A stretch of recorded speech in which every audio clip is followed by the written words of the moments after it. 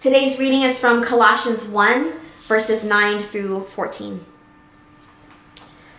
For this reason, since the day we heard about you, we have not stopped praying for you. We continually ask God to fill you with the knowledge of his will through all the wisdom and understanding that the Spirit gives, so that you may live a life worthy of the Lord and please him in every way, bearing fruit in every good work, growing in the knowledge of God, being strengthened with all power according to his glorious might, so that you may have great endurance and patience, and giving joyful thanks to the Father, who has qualified you to share in the inheritance of his holy people in the kingdom of light. For he has rescued us from the dominion of darkness and brought us into the kingdom of the Son he loves, in whom we have redemption, the forgiveness of sins. This is the word of the Lord. Oh, good morning, Christ City Church. As has already been said, I'll add my voice to the echo. I genuinely miss seeing your faces and our gatherings at Minor Elementary and in living rooms and backyards and front porches throughout DC and the DC area. I can't wait until we're able to gather together again. Again, we're not entirely sure when that will be, but whenever it is, it's gonna be a great reunion. I just popped in and took a look at the chat and see that folks are joining us from all over the city, from Northern Virginia and Maryland. And then we also have folks that are tuning in from across the country, as well as in parts of Europe and Australia. We're just really grateful that the dispersed body of Christ that is Christ City Church is able to tune in this moment. And so thank you for joining us in worship. Though we are separated geographically in this season of social distancing, and as we navigate the realities of the coronavirus and COVID-19, we will continue to gather in this way virtually, and for that we thank God for that. And also, I want to thank so many of you for all the text messages and emails that you have sent us here at Christ City over these past few weeks. They've just been so encouraging to us to know that this live stream has been a tool that God has been using in your lives. Having never executed a live stream or online church services before, we weren't entirely sure how this was going to go, but we trusted the Lord. We trusted the Lord's leadership that however it would go, that the Spirit would use it. And that was our prayer, and that's been our prayer each week as we've hit go live buttons on computer screens and phones, that God would use this. And we've seen God answering those prayers and using this stream of these worship services and it's evidence of God's faithfulness. And we've been so encouraged also to hear from our small group leaders that the online small groups that have continued to meet using different video conferencing platforms, that those have been going well as well. And interestingly enough, we are seeing some of the highest levels of participation and attendance in small groups that we've witnessed in some time. And we praise God for that. This week, Pastor Justin and I were on a call with Cynthia Moreland, the new executive director of DC 127, as well as Dana Staley, DC 127's director of programs, who's also a Christ City Church member and small group leader. And they shared with us the news of the generosity of Christ City Church members and all of the donations that you've been sending their way to assist DC 127's efforts at caring for families, many of whom are already experiencing so much social isolation. Last week we shared with you ways that you can give to support Christ City Church members who are themselves experiencing financial hardship as a result of the economic downturn brought on by the COVID-19 outbreak. And in the days since sharing that news with you, thousands of dollars have already been given to Christ City Church's Benevolence Fund and is being distributed to those within our body and connected to our church who are experiencing financial challenges, but are seeing the body of Christ come alongside them and meet their needs in Jesus' name. What all of that points to, the way that God has used our live stream, ongoing small groups, the care for organizations like DC 127, care for folks within the Christ City family, what all of that points to is this, that the work of Christ is not stopped by pandemics. That God's kingdom isn't stifled by flus, even of the worst kind. That the Spirit's movements aren't restricted or distanced. And the work of the church isn't shut down. But God is on the move, even in these days. And perhaps it's because of the starkness of these days that we're able to see God's work in its greatest relief. God's love, his might, his compassion, it stands in stark contrast to the bleak news that we've heard throughout this week. And yet, even with this storm that we now find ourselves in, God's words to us, His commands to us, His promises to us, they are still valid because pandemics don't void God's word, God's work, or God's people. And the work of our God is not stopped. It is not stifled. It is not silenced or repressed by pandemics or disasters, those created by human nature or Mother Nature. And we too, as a church, are part of what God is doing in our time and in our place. So neither is the work of Christ City Church as God leads us going to be stifled or stopped. We will continue in the work of proclaiming the gospel and inviting others to believe in Jesus and join in God's work of renewal, of seeing God's rule and reign take root in every life and every sphere of life. We will continue being proclaimers and storytellers of this good news. We will continue the work of disciple making, coming alongside fellow faith journeymen and women in our small groups and considering what it means to order our lives around the life, death, resurrection, and teachings of Jesus. We will continue the work of justice, of being a sign, foretaste, and instrument of God's renewing and restorative work here in Washington, D.C. We will continue to be a community of compassion and generosity, most especially in these times when it is so desperately needed. And we will do so because God displayed ultimate compassion and generosity towards us in Jesus and continues to do so by the presence of His Spirit. I say all of this to remind us that even in days of darkness, that we can gather together in this virtual way, that we can gather together and say to one another and together in sobriety and joy, as the psalmist says, "Many, Lord my God, are the wonders that you have done. The things that you have planned for us, none can compare with you.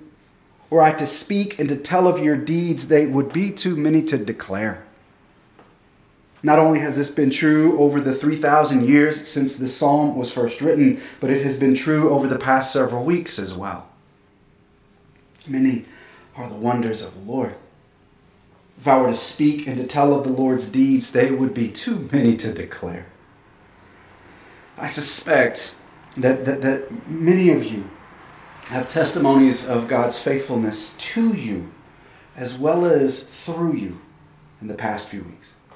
Ways that God has met you and ministered to you, or ways that God has used you to show His love towards others. I just want to take a minute, if you're comfortable, sharing that testimony in a few words. Feel free to share that in the comments section or in the chat as a way to encourage those that are following the stream. And if you can't share the details, but you've got a testimony, you can simply just type "Amen" in the chat, and we'll see that as an unspoken testimony of God's goodness to you or through you. What I want to do this morning in the remaining time that I have is to give some closure to our Learning to Live series. In January, we began this series, and I know that it can seem like the world was a different place when we first began Learning to Live. And even if that feels like the case, what I want to remind you of is that God He hasn't changed. He's remained the same. In the series and the sermons that followed, we followed the small group curriculum that was written and developed by Christ City Church pastor Justin Fung. And when we began this series, our hope and our prayer and aim was that this series would allow us to develop a common language or shared vocabulary of faith. And part of this shared vocabulary included what we mean when we talk about things like the kingdom of God, the gospel, and being a disciple. When we designed Learning to Live in such a way that we would also have common experiences with your small group as well as with the church at large, experiences of storytelling and prayer and service. Because discipleship isn't just taught in a room, it's taught in the streets. It's not just learned, but it's also experienced. And how we imagine those common experiences prior to the coronavirus outbreak and how they ultimately were executed, those are very different in many ways. But in some ways, this season has actually allowed us an unexpected common experience. And that shared experience, though unexpected, is forming the context of our discipleship in ways that I know that God is using as well. But more than a common language and more than common experiences, there was a common goal. And that goal was that through all of this, that we would be formed into the likeness of Jesus. When we began this series in January, one of the things that I said then and that I would say again now is that above all, our hope and prayer is that the Spirit of God would use this tool and these messages in this season to shape or to reshape parts of your soul and of your life. And now as we're at the end of this series, the lingering question for us is, what's next? Now that we've gone through all of this, what do I do with all of this? We've covered so much ground over the past 12 weeks. We took time to understand our life stories and begin understanding how our stories intersect the larger story that God is telling in the world. We considered how God is forming us individually and collectively, and how God wants to reform us more fully into His image, which is to say, to form our lives into the whole, healed, restored lives that He has always intended for us to have. We wrestled with, and were confronted by, and comforted by the Bible, and sought to make sense of this ancient book that guides our life and our faith. And over the past 2 weeks, as we've begun to quarantine in our homes, we explored some of what it means to be the church as well as the mission that God's gospel compels us towards. And so now at this point, we're looking back and asking, now what and what's next? In response to this question, what I want to commend to you is Paul's prayer for the church in Colossae from Colossians 1. We read the passage earlier, but it bears rereading. Beginning in verse 9 of chapter 1, "For this reason, since the day we heard about you, we've not stopped praying for you. We continually ask God to fill you with the knowledge of His will through the wisdom and understanding that the Spirit gives, so that you may live a life worthy of the Lord and please Him in every way, bearing fruit in every good work, growing in knowledge, in the knowledge of God, being strengthened with all power according to His glorious might, so that you may have great endurance and patience." A quick bit of context here. Paul is writing to a church community that he loves, but he's writing from prison. And though the church in Colossae has been strong and faithful, there are a couple of things that have begun to bear down on them. First, they're a church that's experiencing persecution. Persecution of the Christian faith that continues to crop up throughout the Roman Empire. And the church there is experiencing some of that, both culturally as well as oppression from Rome. And second, there began to spread within the Colossian church a heresy that held at its core a disbelief in the work of Jesus on the cross. And this belief was beginning to have ill effects on the church, and especially on their understanding of their own identity in Christ. They're beginning to wonder if Christ's work is sufficient to save them and to sustain them in these storms of life. And into this climate, Paul is writing, and he's saying to his friends, he's saying, "Sisters, brothers, we're praying for you. And what we want God to continue to do is to fill you with knowledge and wisdom and understanding of who He is." Paul is saying, church, grow in the knowledge, grow in the understanding, grow in the wisdom of who God is to you. The church knew the good news. They knew the truth of God's love and of God's rescue, and Paul is urging them to continue in what they've learned, to build on what they know to be true. And the words that he uses knowledge, understanding, wisdom, these sort of three words. Knowledge and understanding, this is like mental cognition of something or someone or some task. It's the basic facts and figures and histories of a thing. This takes study. Wisdom, though, that's the practical ability of knowing when and how to apply that knowledge, and that takes living. I got a picture I want to show you. I think it'll come up on the slides. That young man there, that's me. It's vintage, 1993. Quarterback for the Skyline High School Raiders. I didn't start. I was a little deep on the bench, but that was me nonetheless. In that picture, I'm 17 years old. The whole world and a whole life is in front of me. Now, I knew some things at 17. I was sharp. I was on the honor roll sometimes. Can't be perfect all the time. I had some knowledge. I had some understanding. I had like a thimble full of wisdom. I don't know if you ever do this, but sometimes I think back, what would I say to my younger me? I don't know, maybe do you do that? Do you ever think back, if you could go back in time and give yourself some advice, what would you say? There's some counsel I would give this young man for sure. Some decisions that I made that they weren't the wisest. At one point in my life, I bought a suit. It was a bright purple suit. I bought it for Easter.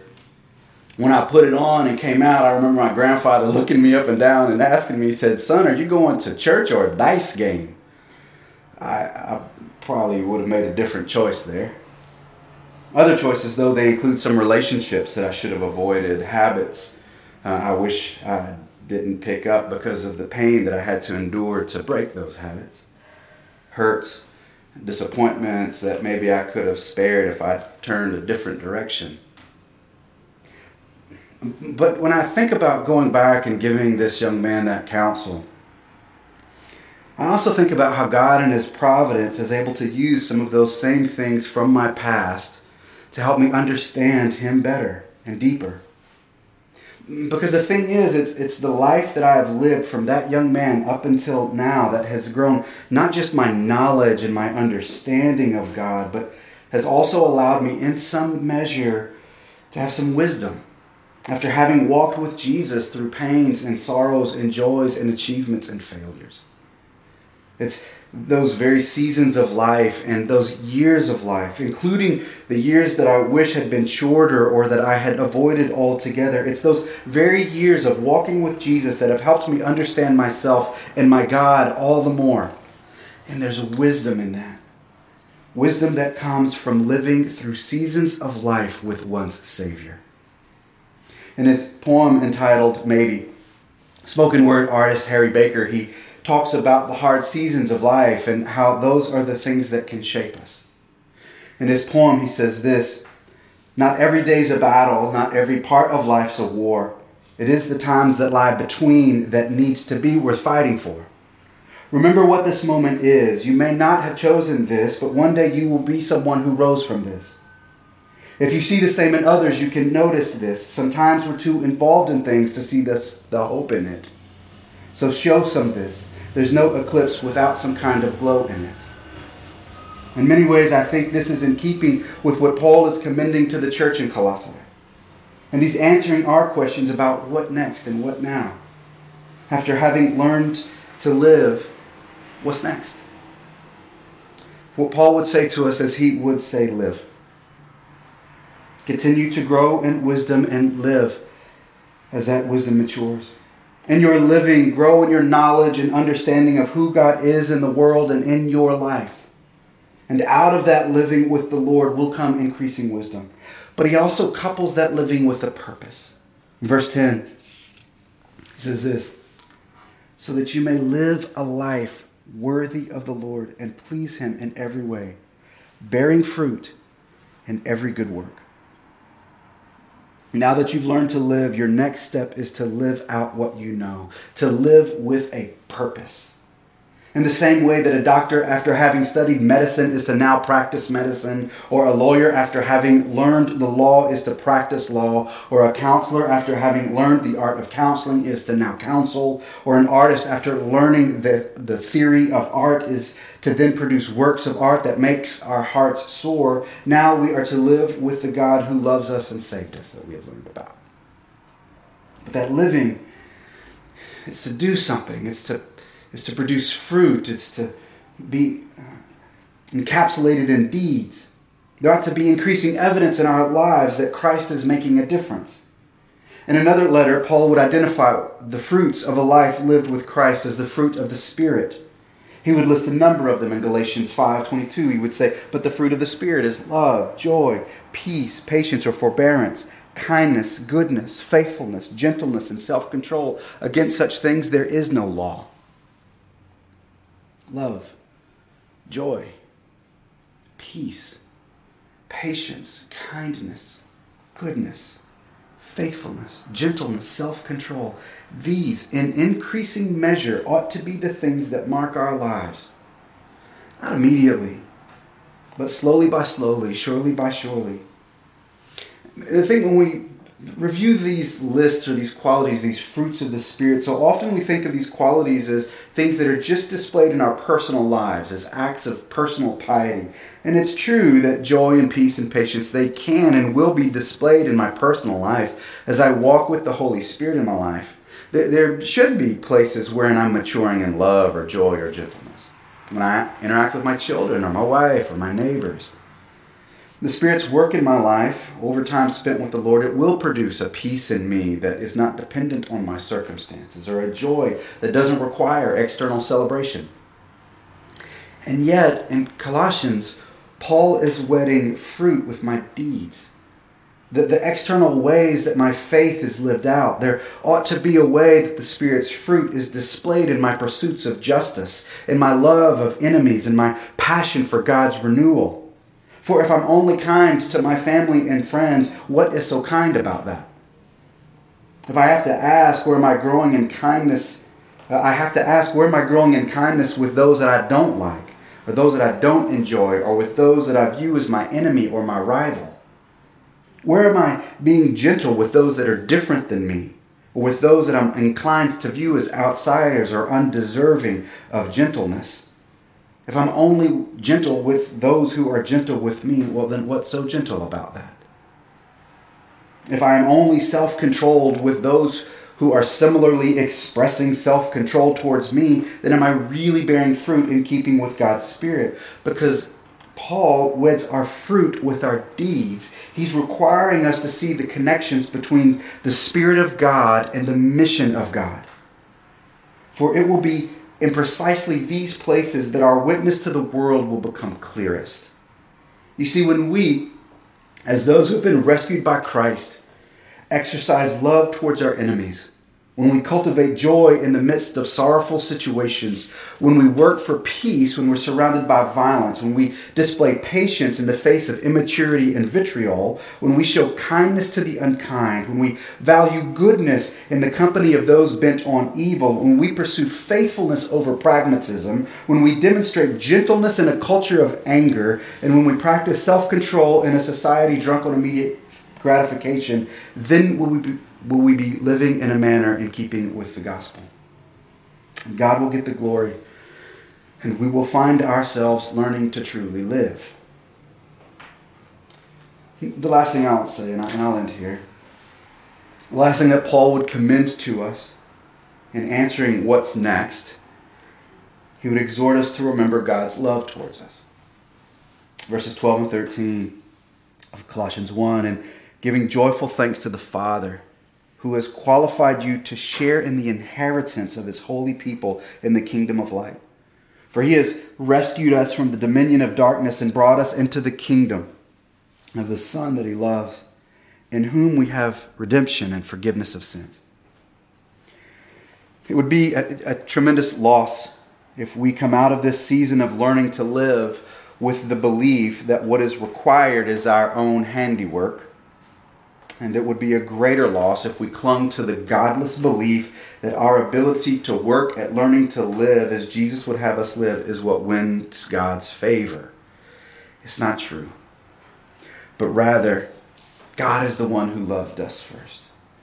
It is the work of Jesus that qualifies us.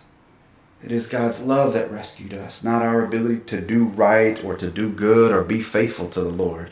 God rescued, God loved, God brought us from death to life. God redeems us, God forgave us. And it is because of that freedom and that love that we are now freed to live. So now what? What's next? Live in light of the love that you've heard. Live in light of the love that you have received and in which you've believed. And live in the security of God's redeeming work in your life and his renewing work in the world. Let me pray for us.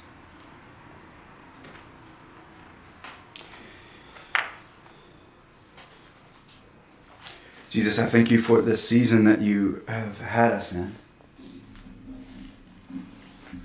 As we have explored the tenets of our faith and marks of discipleship, God, I pray that those lessons wouldn't be quickly forgotten as a season in the past that was complicated by a pandemic, but that it was the thing that anchored us in the midst of a storm. God, that you would continue these lessons that we have learned, that you would work them into our soul and that they would become part of the fabric of our being. Because every turn reminds us that you are the God that loves us and saves us and rescues us. You are the God that invites us into relationship with you. And that is the fuel for our living. I pray these things in Christ's name. Amen.